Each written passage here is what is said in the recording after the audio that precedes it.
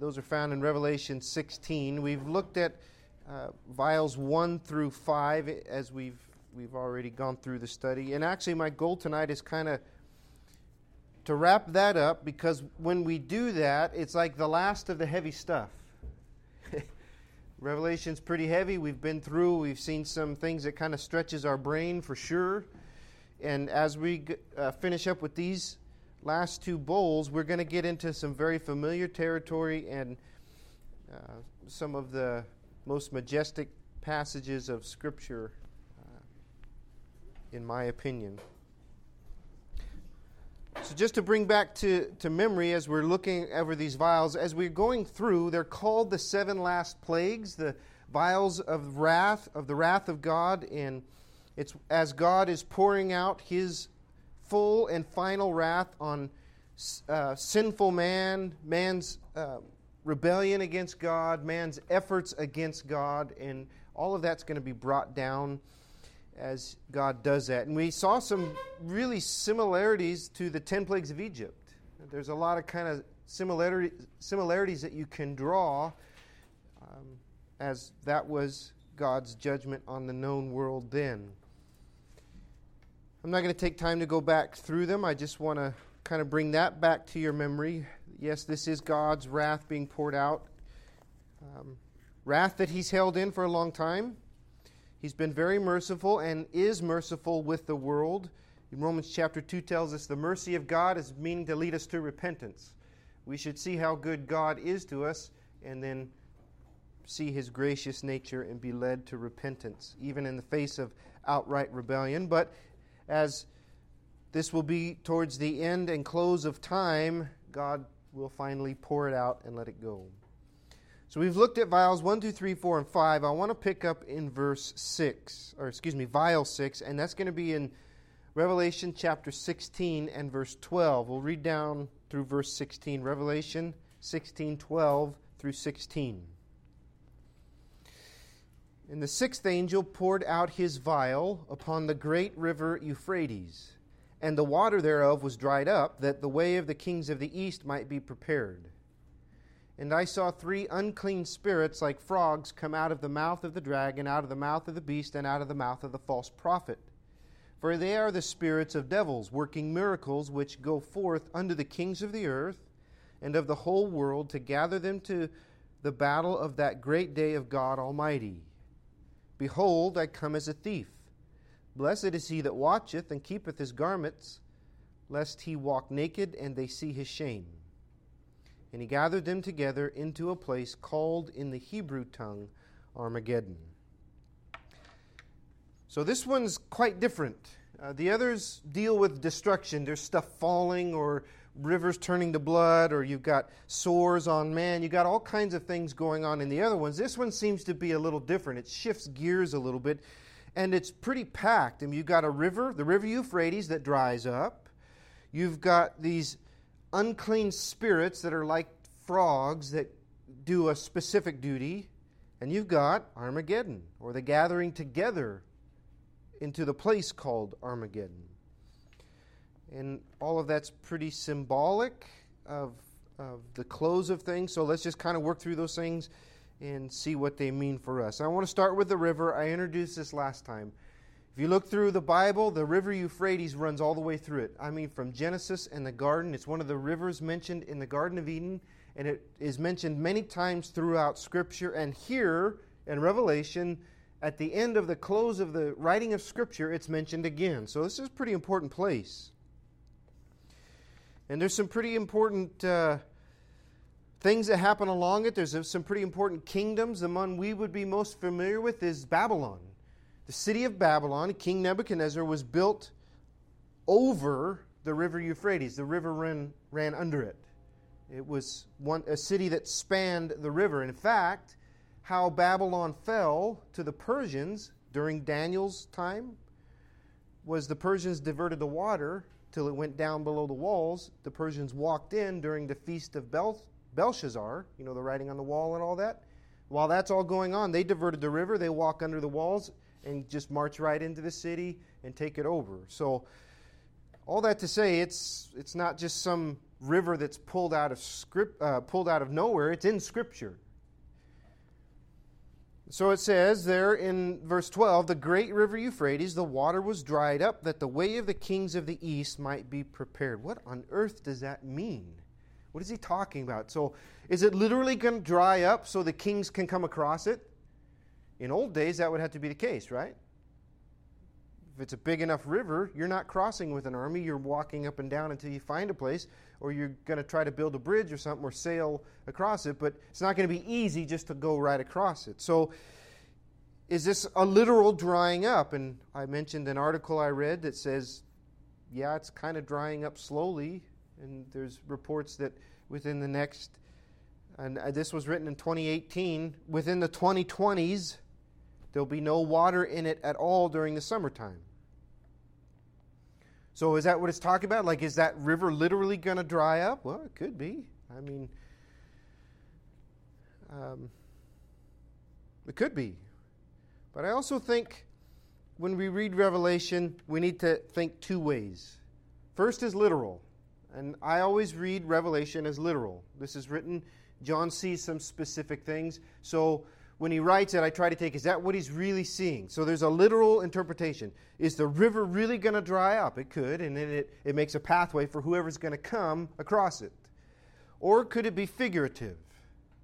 So you got literal and you've got figurative. Like, is this a type of something else? Like the beast with 7 heads and 10 horns, if you kind of remember back to when we were talking about that, is the Antichrist. Well, is he this literal monster that has 7 heads? No, it's a symbolic, figurative picture of the governmental power that this man is going to have. He's going to have all of this government power, be like in power like the Roman Empire was. And so that part of it's figurative, right? So we need to think along those two lines. I came across this explanation that makes a lot of sense. Is it any problem for somebody to cross a river nowadays? No, they get a big boat and go across it, or they build a bridge, or... No, it's no problem for any king who wants to cross the river Euphrates. It's not like that half of the continent over there is cut off from coming this way because of the river Euphrates. No, they build a bridge across it. They'll do whatever they need to do. But it becomes interesting when you begin to look at a map. I should have put the projector up and everything. So if you look at the Middle East on a map, of course, as you're looking at it, you'll see Israel down here on this side of the coast, and the river Euphrates runs kind of through that land this way. So it's a natural border. And it's interesting as you begin to look at the nations that have been along the Euphrates or on the other side of the Euphrates, some of those names begin to kind of pop out. Babylon, Assyria, Iran, Moab, yeah. Nations that were not good, right? Evil nations. And for a very, very long time, even to this day you could say, there was that line. A line of protection between nations that wanted to take over Israel, and the river barred them from that. It's like a dividing line of a protection between good and evil. And could this be that this symbolic drying up of that natural protection, that natural barrier, is speaking more about the tone of society, that there is going to be a blurring of lines of good and evil, a breaking down of some natural barriers so that God's people then are open more to attack and the kings of the east do whatever they want? Just think about it. I believe Jesus says, iniquity, oh man, I'm going to butcher that quote. Lawlessness will grow worse and worse as the time comes. I'm not even going to try to find it.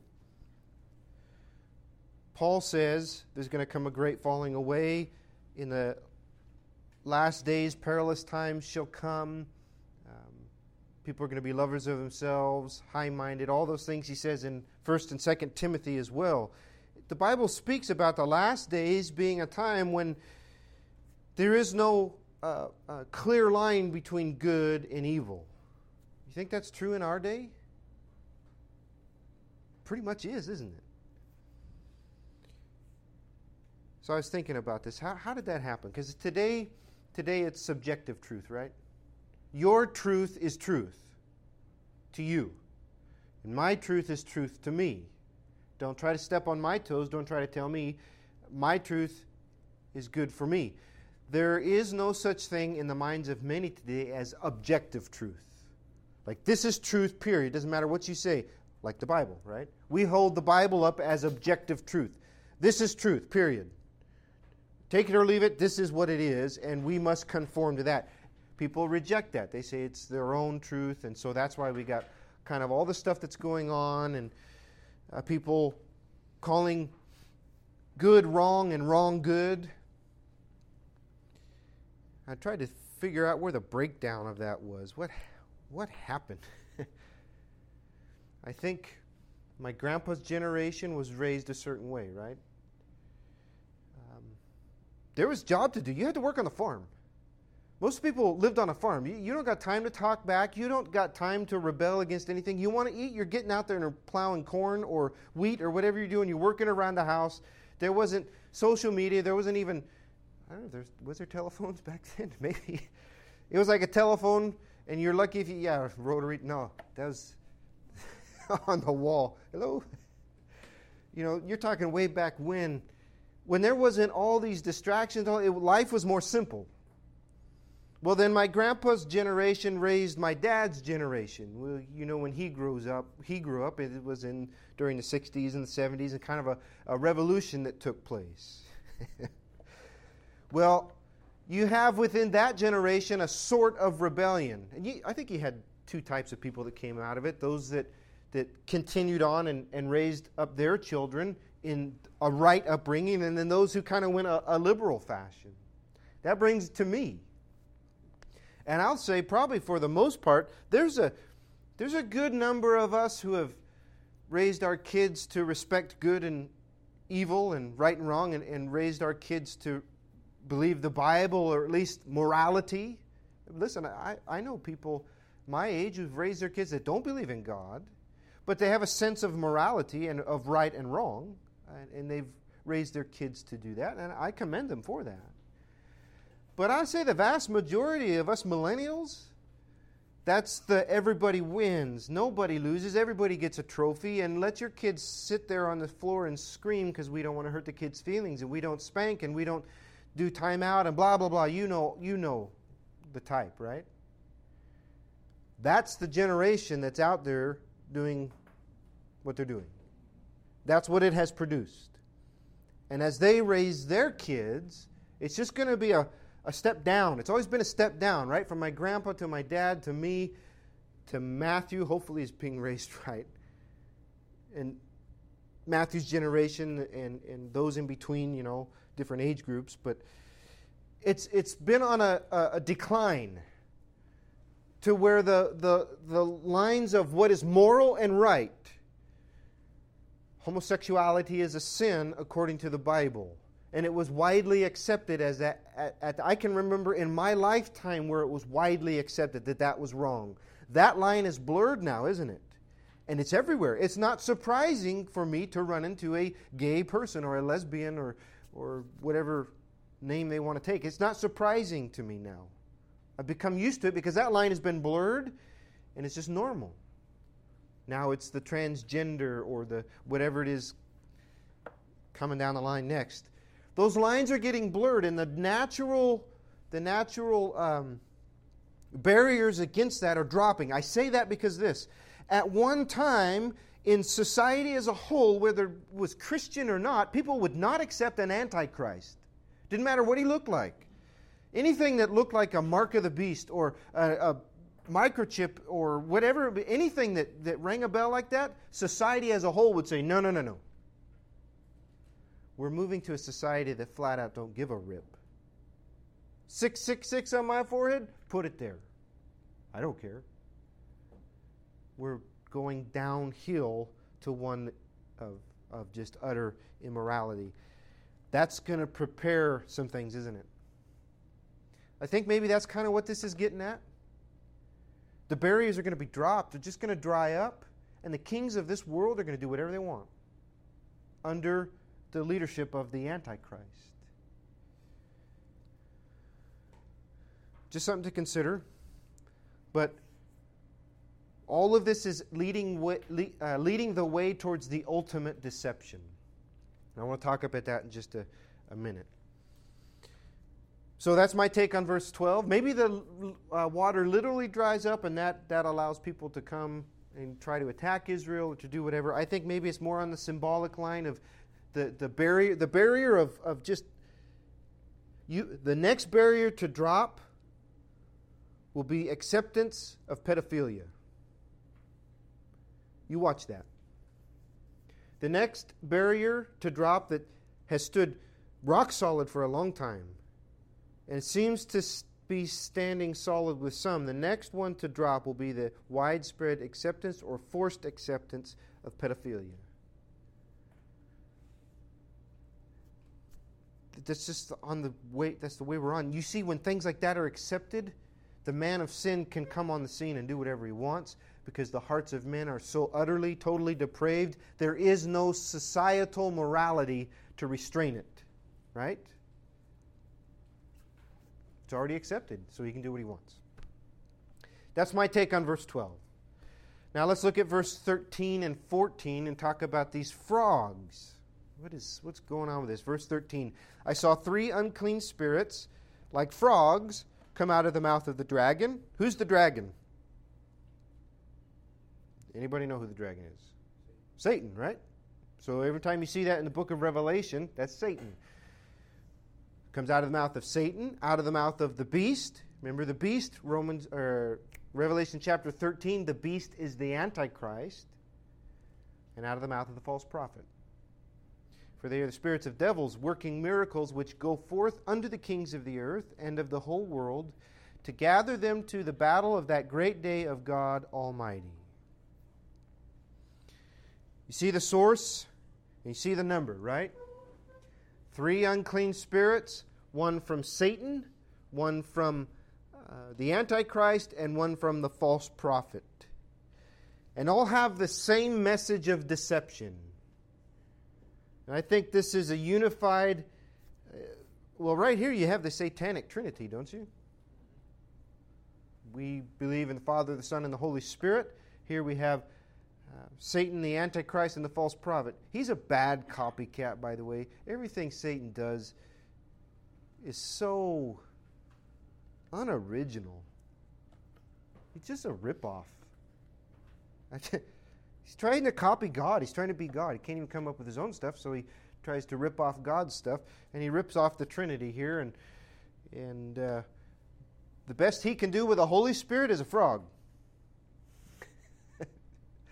If he can try to make a spirit that moves on the face of the earth to try to influence people, it's a frog, and it's unclean, and it's dirty, and it's got a dirty message. It says it's a message of deception. Think about frogs. We went up to vacation to Klamath, the last one we were on.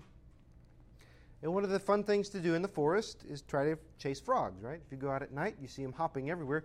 They're little bitty ones, or maybe you can see the big old toads hopping around. So, take the dog out to go to the bathroom, and you take a flashlight and you search for frogs.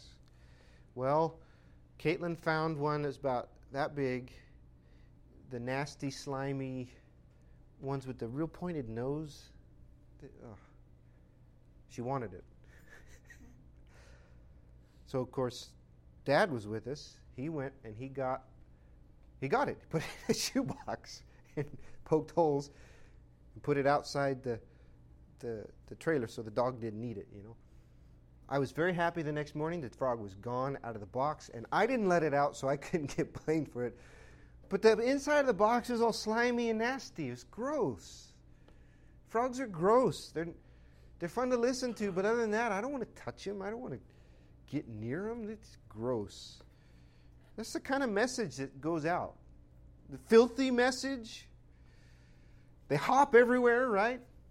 Kind of like a sinful message. Spreads like wildfire, right? The sound is ugly to some people. They swell up. You ever seen them do that when they croak? Kind of like a human with pride, right? When he talks against God. There's a bunch of people walking around talking about God. It's a message of human pride. And it comes from them, and it goes throughout the whole world. And what is the goal? They gather them together to the battle of that great day of God Almighty. Verse 16, he gathered them together into a place called in the Hebrew tongue Armageddon. Armageddon. This message that goes out, the way is prepared for this message, okay? Barriers are dropped. The message goes out. It's a message of filthy human pride. And it's deceptive, and it's from Satan. And what is the goal of the message? Whatever the message is, it gathers people together to do battle with God. What has been Satan's goal from the get-go? What did he say in Ezekiel and Isaiah? I will be like Most High, right? Which means he wants to displace him, wants to take him out of the way. I will sit as Most High, right? He's going to deceive man into thinking man can kill God. Why else do you go to battle? To defeat your enemy, right? To kill your enemy. You don't go there with pea shooters or marshmallow guns. You go with heavy artillery to obliterate and kill the enemy. Do you understand that? There's coming a day when mankind, flesh and blood, will gather together at this place called Armageddon to do battle with God. That's insane. We're going to roll up in their tanks? Probably. And their helicopters? And their AK-47s or M16s or AR-15s, whatever. Maybe we'll be way more advanced. Their rocket launchers and bazookas, and we're gonna kill God. We've had enough of Him, enough of this Bible, enough of these Christians walking around everywhere. We tried to kill them, mark of the beast, Antichrist, right? We tried to kill them. We're going to the source. That's insane. It's literally going to be a battle against Jesus. Armageddon is only found right here. The word Armageddon is only found right here in Scripture. It's a Hebrew word. It's from the Hebrew word, the Valley of Megiddo. Okay? There's a lot of things that happen there, important battles throughout Old Testament history. So it's been a battleground for a long time. But this is where the final battle is going to take place. So, semi-final. How do I put that? Because there's one that happens at the end of the millennial reign, too. But this happens here. It's one of the final battles. Let's put it that way. And it's literally a battle against Jesus. Look at chapter 17. Chapter 17 and verse 14. These shall make war with the Lamb. So we read a verse like that and we tend to spiritualize it, right? They're making war with the Lamb like on an intellectual level. They're trying to stamp out the message. I think it's physical. There's going to be people, rulers on this earth, that will try to make war with Jesus. Chapter 19 and verse 19. I saw the beast and the kings of the earth. Sound familiar to the making the way of the kings of the east, right? I saw the beast, the kings of the earth, and their armies gathered together to make war against him that sat on the horse and against his army. Well, just a little sneak peek. That's Jesus on the horse. And the army is his church, his bride. We're gonna get some judgment in too. Some retribution in too. Anyways, it's physical, right? I'm not making something out of that, right? That's very physical. The armies are gathered together to make war with Jesus. Does that, maybe it's just me, that blows my mind. How foolish we are. We think we're going to kill God. And we don't need much help to get there. Right? We already try to do it, don't we? We already put ourselves above God. The Bible tells us to do something. We say, nope. What is that doing? Did the Bible really say that? You know who said that? Satan. Did God really say that? We're already doing the same kind of things in our own hearts. This is just the full and final end of it. We got to kill God. The source. If we get rid of Him, then this means nothing. Those Christians and the church and salvation and Jesus and the cross, that means nothing if we take Him out. And they're gonna try.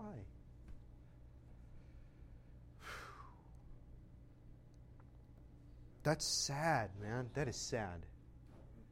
That is ultimate human delusion. That is satanic delusion. He himself is deluded to think he can stand against God.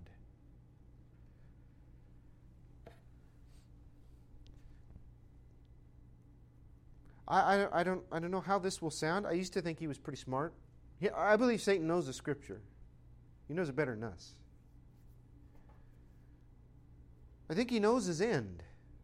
He knows what's coming.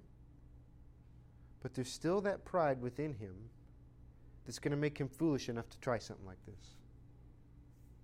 Even though it's prophesied, even though he knows exactly what's going to come from it and what's going to happen after that, and ultimately the end, he's still going to try. That is the foolishness of pride and self-delusion. That's where it will lead you. And that's where it's this message that goes out from these three, this satanic trinity, is just going to tie up all of the loose ends of man's pride, and let's go and do what we've been hinting around at. Let's do what we've been playing around at. Let's try to get rid of God once and for all. And they go to Armageddon.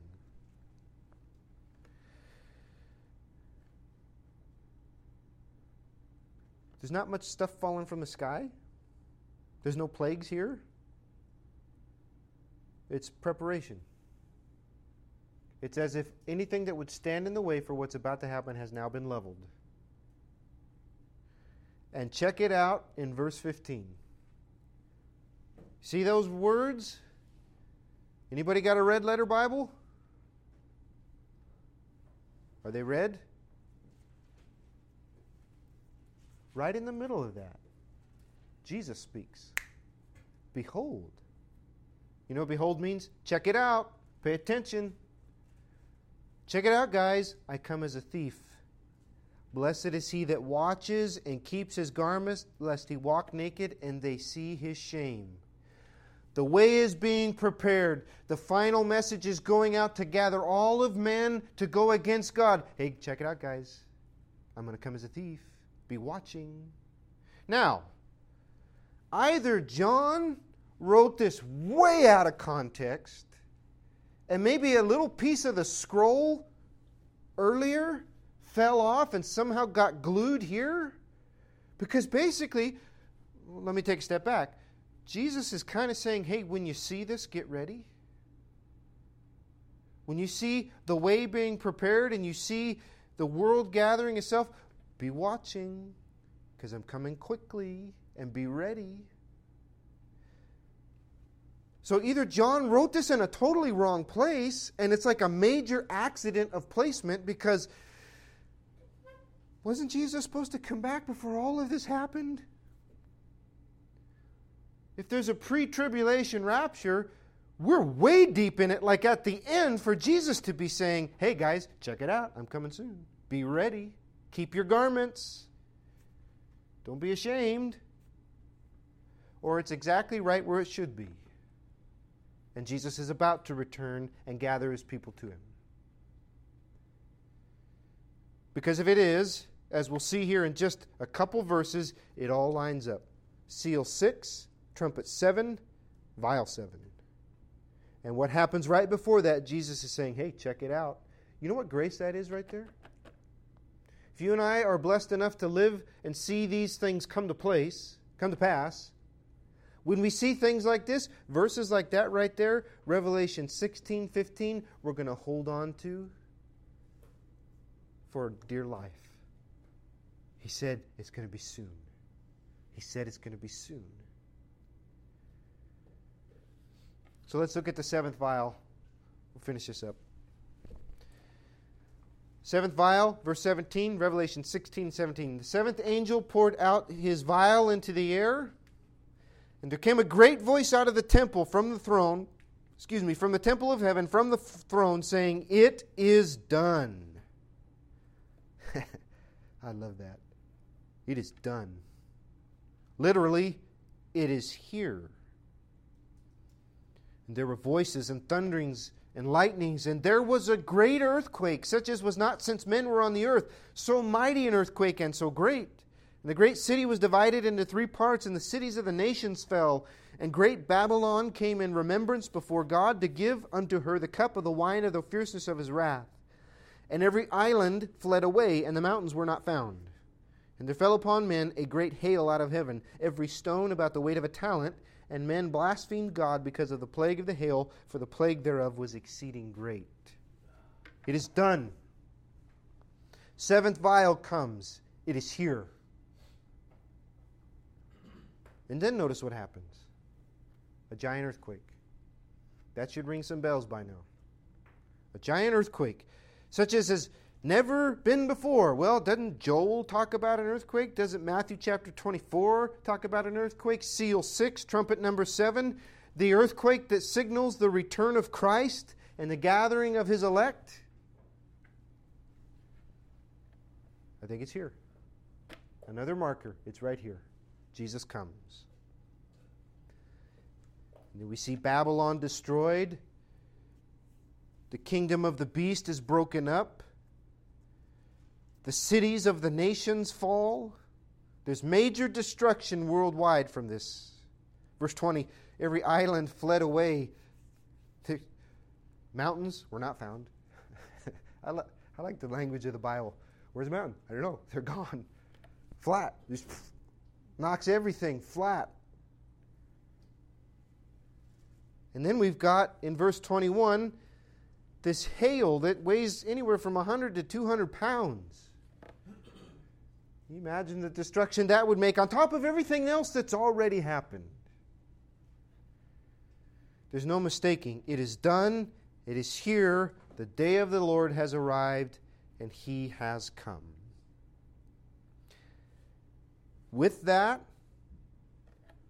we're going to take a step away from the heavy, symbolic stuff and get to some of the most, what I see in Scripture, the most majestic, the most glorious portions of Scripture, some of the greatest things you could ever read this side of heaven. And part of why it's so glorious is because some of the things we've been talking about is pretty bleak, isn't it? It's heavy. It's death and destruction, and it weighs you down. I mean, the earth is in tatters. Man has gathered in hatred towards God. They're facing Him in defiance, looking to take Him down. You've got His people looking up for redemption. The scene is so bleak, and what we're going to start talking about, or at least introduce tonight, start talking about, is so bright and glorious. Part of the glory of these next chapters is the clarity, because here and there, as we've gone through Revelation, it's been hinted at.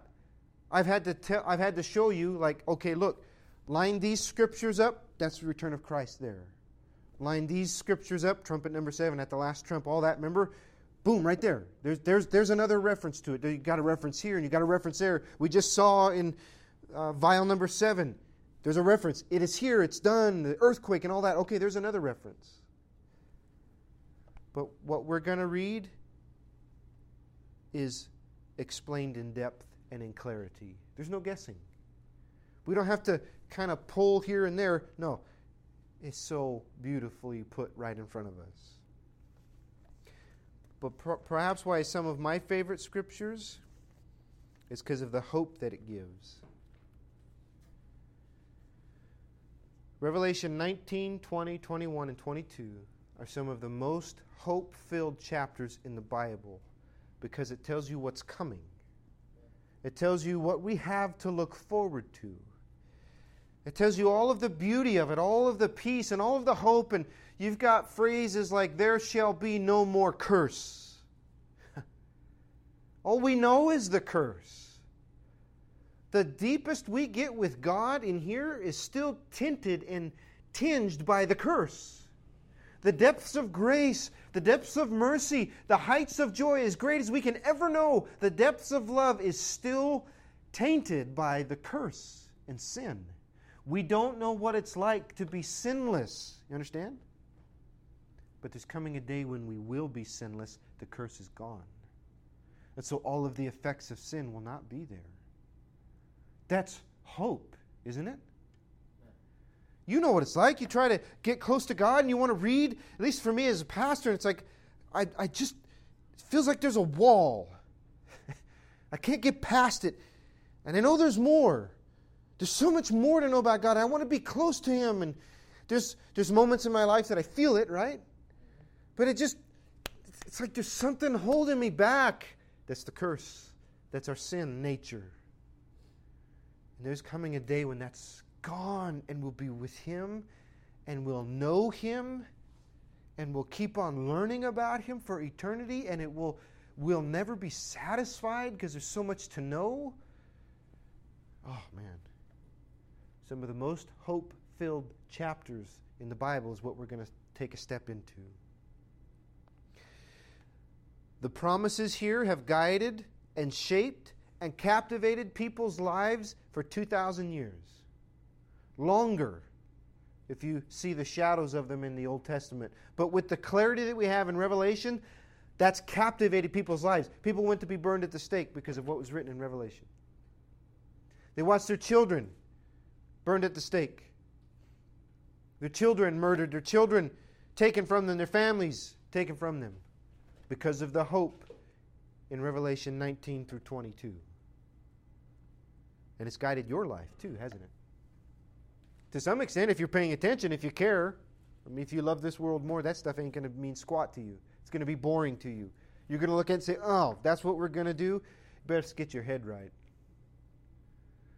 No, this is eternity. It talks about a life that we can only imagine. We've only been given just a taste of here. And it guides us, right? There's a reason. There's a reason I go to church. There's a reason I read the Scripture. There's a reason I do my best to be a witness. And it's not to have any kind of medals on my chest like a merit badge. No, it's for that. It's for what's coming because of what promises are given. And because of these chapters, you can look and know it's going to be okay. It's going to be okay. So turn to Revelation chapter 19.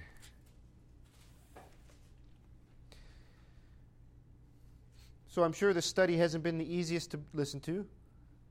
I'm sure it has not been the most exciting. It's probably been heavy, mind-blowing. Think of me. I have to study and come up with it and teach it in a way that maybe halfway makes sense, okay? Think of John as he sat there and saw this and tried to write it down. We've spread this out over a couple months. John sees this probably over hours or days. As he sees it, he's trying to write down what happens. You know the weight at times that it's placed on us, right? There's some high points, but man, there's a lot of death. There's a lot of judgment. There's a lot happening. There's a lot of scary things that are waiting, right? You know the weight that it can put on your heart or on your mind. You got the timeline unfolding. You got the seals and the trumpets and the bowls and the reign and oppression of Antichrist and all these things coming in and out of focus as John is writing about them, all kind of popping up here and there and passing before us in rapid fire. And all of it, we know, all of it is pointing towards Christ and His return, right? That's the culmination of it. This is the revelation of Jesus Christ. So He's the goal. Through all of it, He's the goal. Where's the goal? If you're reading Revelation 1 and you come to the end of chapter 18, maybe you're a little bit like John. Okay, I'm ready to hear the goal right now. Because it's been hinted at, and I know He's controlling it, but what's it all going to end like? And then it comes. You ever walk out of you're staying in the mountains and the house gets too hot and you open the door and go out in the snow and you feel that blast of air just wakes you up, takes you back? That's what Revelation 19 is. Or those majestic sights that you kind of sit there and soak in. I remember sitting on an island in Lake Jackson in the Grand Tetons. And the lake was so still, you take a ferry out there and then they serve you breakfast and you get to see the Tetons reflected in, it's like a mirror. These massive mountains and you see wildlife everywhere. You just sit. You don't say anything. You just sit. Wow. Or Bryce Canyon. Some of you just experienced that. You walk over that ledge and it drops away and you see, when I was there, there was snow, but you see these marvelous peaks and you can see for miles and it's just it's breathtaking. And you sit there and you don't say anything. You just say, wow. Or the Grand Canyon, there's places I've walked to the edge of the Grand Canyon and just looked and man. That's what these chapters are. It gets everything right in your head and it gets your mind thinking.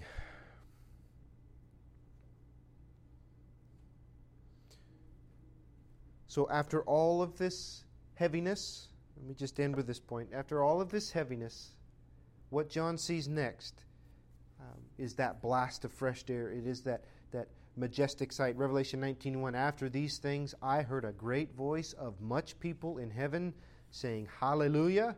Salvation, glory, and honor and power unto the Lord our God. He sees heaven explode with praise. It is done. It is here. He is here. He's come to gather His faithful people to Himself. He's come to rule as King supreme. And heaven explodes with praise because of that. And it's not going to be a passing glance. No. We're going to stay focused like a laser on Jesus and His kingdom and His people for the rest of this book. He hears a great voice. Literally in Greek, great is mega, voice, phone. Megaphone. So you can imagine this is going to be loud. And the word for people, how do I explain this? I don't know if you've ever been at a crowd. The example I'm going to give is probably not very holy, but you've ever been in a crowd and see a mass of people moving once, like a mosh pit? I don't know if you've ever seen that on TV, where it's this massive group of people and they move as one. That's what the word for people is. This massive group is people that are speaking as one and moving as one with a singular message. Listen, I've been some pretty loud places. I've been to monster truck rallies. That's loud. I've been to drag racing. Stood pretty close to the starting line. You know, when they take off, your eyeballs will shake. And you could feel it in your chest. It feels like somebody's hitting you in the chest. And you have to have earphones on. It's not going to happen anywhere else. It's pretty loud. But the loudest place I've been, one that I could say was deafening, was a George Strait concert. And it was only a few thousand people, 6, 7, maybe 8. It was in Fresno, in the middle of Fresno, of all places. When he walked out on that stage and the people started screaming, the level got up and then it almost went to silence. I couldn't hear. It was deafening. You ever heard sound so loud it's deafening? I experienced that. It's like it almost starts to go silence, and it's disorientating. That's what I imagine this being. A voice so loud and so mighty, praising God, all of heaven praising God. It's going to be deafening. And what they say first? Hallelujah. How many people are singing the song? The Hallelujah chorus we always make fun of. By the way, that's a really good song, because you know what that Hallelujah chorus? It's Revelation put to music. In fact, it's verse 6. Hallelujah, the Lord God omnipotent reigneth. It's Revelation chapter 11. The kingdoms of this earth are become the kingdoms, and he shall reign forever and ever. It's an awesome song about the second return of Christ. But they begin to sing, praise the Lord, and then they just start going from there, and we'll pick up there next week. But I just want to say we're stepping into some pretty bright areas now, some pretty exciting areas. What's going to happen after Jesus returns? What's he going to do? How's he going to reign? What's going to happen for forever? What's it going to be like with Jesus as king? And maybe some questions that we have. What's heaven like?